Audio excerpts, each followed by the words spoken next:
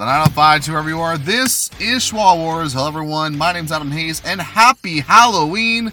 It is, of course, the end of the spooky season, which means we have to talk about something spooky. And it's a special review of a movie that literally just happened moments ago for us, but has only been out for a couple of days for you. It is Five Nights at Freddy. And to join me to be able to do this is my partner in crime, of course, the incomparable Jordan Lloyd. Jordan, ride home recap time. Yes. And? Well, what did you think? What did you think? First of all, this is based off a video game. For those of you who may or may not know, Five Nights at Freddy is I would say a pretty successful pop culture horror movie genre game, correct? Pretty successful? Look, I never played the game, but... Five Nights at Freddy's started out as, let's be honest here, it started out as like a point-and-click, pretty basic, bare-bones, like, horror video game. Okay. Now, which has spawned, like, 6 sequels. There's 6 of these things? Yes. Holy shit. Okay. Like, 6 sequels, all kinds of merchandise. Yeah, I knew about the merchandise. Now a feature-length movie. So like, I think it's safe to say it's not pretty successful. It's pretty damn successful. Okay, and of course, this is going to be a spoiler-free review, as much as we possibly can about this movie. Yeah. So I'm going to start with the very first question. Is this at all like the video game?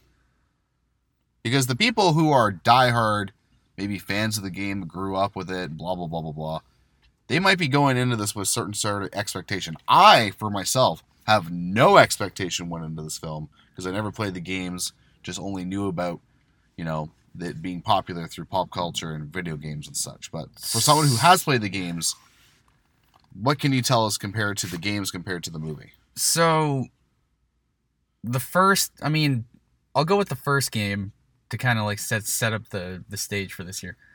The first game, the narrative is pretty thin.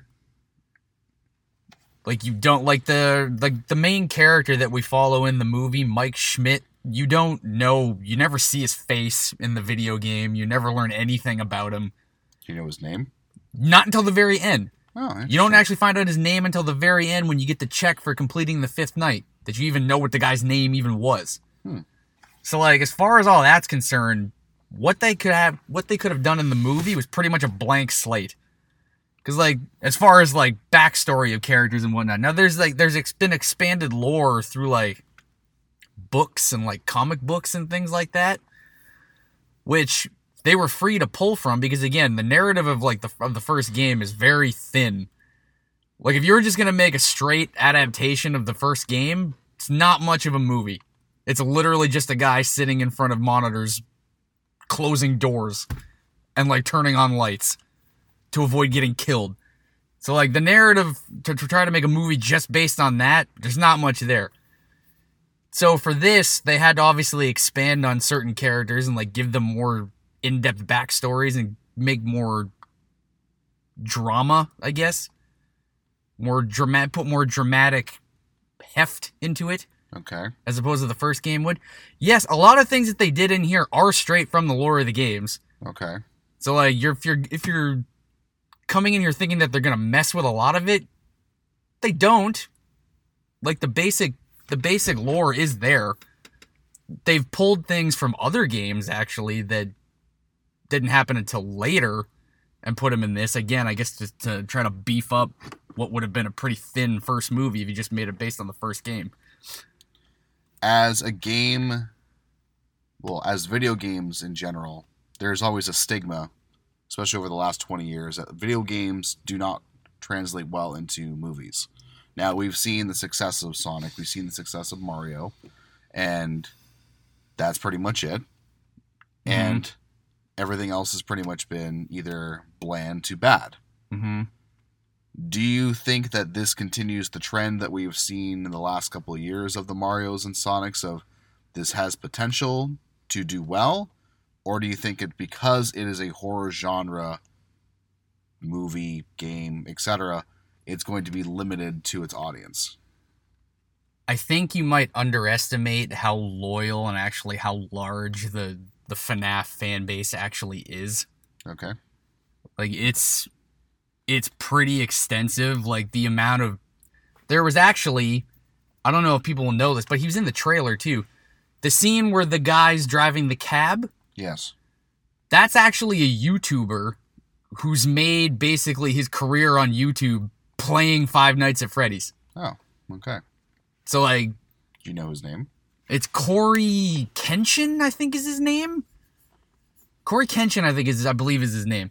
So, like, people have made careers on YouTube alone of just this game and the amount of followers that they get. So, like, I think you might underestimate how large the following for this series actually is and how rabid it actually is.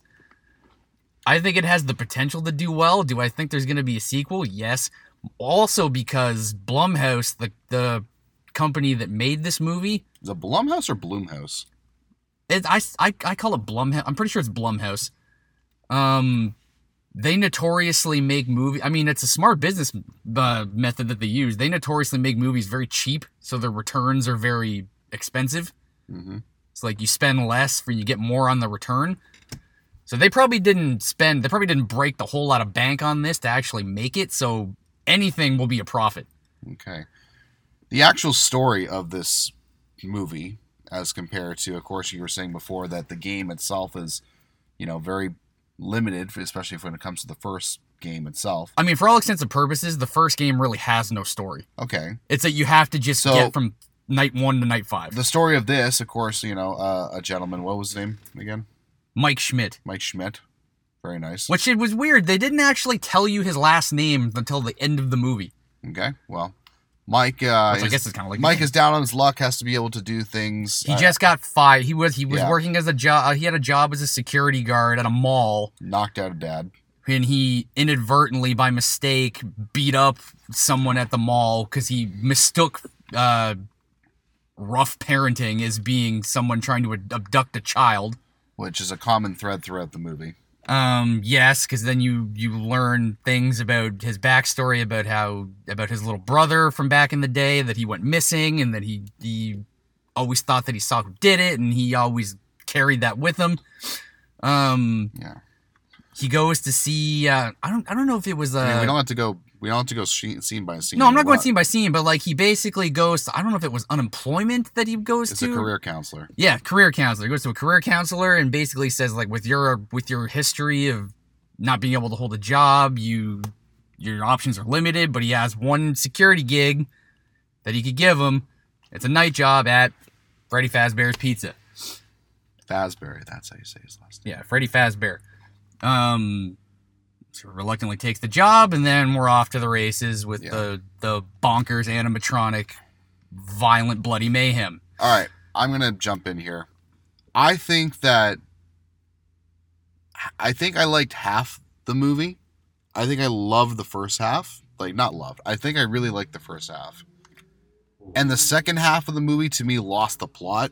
And because they were trying to make something more out of a story that wasn't there for the video game, I think they were trying to just throw whatever they could against the wall to kind of like let's make as much of an in-depth story. And when you watch the movie, you'll understand what I mean by that. At least in my perspective, it's just like, okay, we have nothing to work with here. We can do anything. So let's over-deliver on a story and like just make this as in-depth and whatever as we possibly can. And, hope that we can make these characters somewhat, quote, I don't know, maybe relatable, because of I think that's also part of it too, is the fact that there is such a fan base and there's such a popularity around these specific, fucking killers, that they give them, without spoiling anything, a lot more humanity than you would potentially expect. That's something that I don't know how... I mean, I don't know how forgiving the fan base will be with a certain aspect of something they do. Like, do you know what I mean by that? I won't say exactly what happens, but like the animatronics... Okay, so the animatronics... It looked good, though. I will say, they look fantastic. Well, the animatronics... I don't know if you probably didn't know this, but... Jim Henson. Yeah, Jim Henson's Creature Shop. I saw that on the credits as we were walking out. Yeah, like, Jim Henson's Creature Shop made the animatronics, so like the same people that made like the Dark Crystal and like the Labyrinth and the Muppets, so you're gonna get top-notch puppet work there. And yeah, they look great. They the way they move, the way they talk, some of them talk, the way they act is like all look perfect. I'm trying to figure out a way to say this without like giving it completely away. While the animatronics do have their murderous tendencies, like that's in there, in a way, there's a bit of a turn that happens where it's almost like they try to make them like misunderstood monsters. I just felt like they just went really heavy on the exposition on a few things, personally. Which is fair. And like, am I mad that I saw the movie? No. Am I ever going to see this movie again? No. Would I ever own it? No. Am I glad I still at least saw it? Yeah, I did. But, again, maybe it's because I didn't have that love of the characters going in. But I worry, like you said, about how the fan base potentially could take this and see some of their characters be adapted in the way that we saw. Sure. I mean, I know that's with any film, and I realize that when you take a story or a video game or, you know, a book or whatever and you turn it into film, but I don't know. I mean, again, I don't think it's such an egregious thing that they did that it's going to turn people off and make them just revolt. I don't see that happening. Because, like, at base level, they are still all how they're supposed to be. It's just, yeah, it's weird. It's like they kind of tried to make them just away from just being purebred killers to almost being like a Frankenstein almost. It's like a monster that is dangerous, that is violent, but in a way is a little misunderstood because it's not really their fault how they are the way they are. And again, we won't go into more, you know, with that. It's just there's more method behind the madness of these creatures, at least from that point. Who's your favorite of the creatures? I know probably a lot of people would cheat and just say it's Freddy. Foxy playing the game was always the most unpredictable one and was also the most annoying because of that. Probably Foxy because I think I keep saying she, but Foxy has the coolest design. It isn't in my opinion. Foxy has the coolest looking design, but Bonnie was the one that always freaked me out the most. Which one's Bonnie? The rabbit. The purple rabbit. Oh, okay. Yeah, Bonnie was always the one that freaked me out the most. Okay, I don't even care if this They missed the plot by not calling that thing Harvey, but that's just my opinion, but go on. I don't even care. There's another change that they made to the games that I actually think was pretty fucking funny and also really cool. The cupcake was never an actual moving animatronic in the video game. It was just like a prop? It literally was just a prop. They make the cupcake one of the actual living animatronics in this. The cupcake has some great scenes. It was just hurling itself at people and like eating faces off and biting legs. I love the cupcake. I mean, that's a sentence I never thought this podcast would have in, you know, this year, so kudos to you. I love the cupcake. Matthew Lillard is fun. I mean, he honestly kind of almost channels a little bit of like Stu Macher from Scream. I got that a little bit too. Not in the beginning, but like near the end, he definitely kind of almost goes full on Stu Macher mode, which was fun because I love Scream. The dude from the Hunger Games. Yeah, Josh Hutcherson. Yeah, he was cool. Playing our security guard. And his bitchy aunt, I suppose. Oh, the aunt was terrible. The aunt was awful. His lawyer was hilarious. His lawyer? Oh, sorry, her lawyer was hilarious. Her lawyer was hilarious. From what little brief couple like comedy gags he has, the lawyer was really funny. He gave me Office Space vibes. Kind of. With the guy with the stapler guy. Like they're basically talking about committing a crime in front of him, and he just keeps being like, I don't really think I should be here hearing this right now. Like, I want to leave. And the one guy was like, what if we just kill him? And he tries to instantly leave after that. Yeah, so, again. One thing I'll say. Go ahead, yeah. Because it's full knowledge now that this. Well, actually, I'll ask you your opinion. It's full knowledge now that this movie's PG-13. Yeah. A lot of people have said that it probably should have been rated R. Like, because of what we saw, or because of the characters? Well, see, here's the thing. I'll ask you, but then I'll give a rebuttal to this. I'll ask you, do you think this should have been rated R? No. Why? I think that the games themselves lend themselves to more of that PG-13 teen aspect. Right. So therefore, you're going to want to get as high as a fan base. Right. Plus, not to mention, if this was Myers style cold-blooded killing, right, I would say R. Right. But because of the story that we have and that we've been dancing around this entire time, mm-hmm. I think that because of that, PG-13 is fine. I was actually getting ready to do a rebuttal because I thought you probably would have said it should have been rated R. I was going to say also that it shouldn't. All right, well, because I think what a lot of people I think who are saying it should be rated R are missing the point on is the games aren't R-rated. No, but there's no blood in any of the games. But they see the scare factor. Right. They're terrified, so therefore they see that and they're like, oh, that has to be an R-rated thing. What Five Nights at Freddy's is more about is atmosphere as opposed to gore. Which they did a good job with. It's atmosphere, it's ambiance, it's I don't what's the word I'm trying to look for here? Dread. Like a sense of impending dread. Mm-hmm. That you know that they're out there and that they're getting closer and they're coming to you. Like, it's the same thing as Jaws. Like, you know the shark's in the water, you just don't know where. Yes, and they took their time actually getting to the animatronics. They didn't just rush right in there. No, they gave you the little sneak at the beginning, which of course, just to kind of get your, mouth watering a little bit. And then they really like exposition and took their time building and building and building until finally, you're inside, I almost said the fun house, but that's not correct. Inside the, God, what would you call it? The restaurant? A restaurant. Yeah, okay. It's a restaurant. Okay. So, do I think this should get a sequel?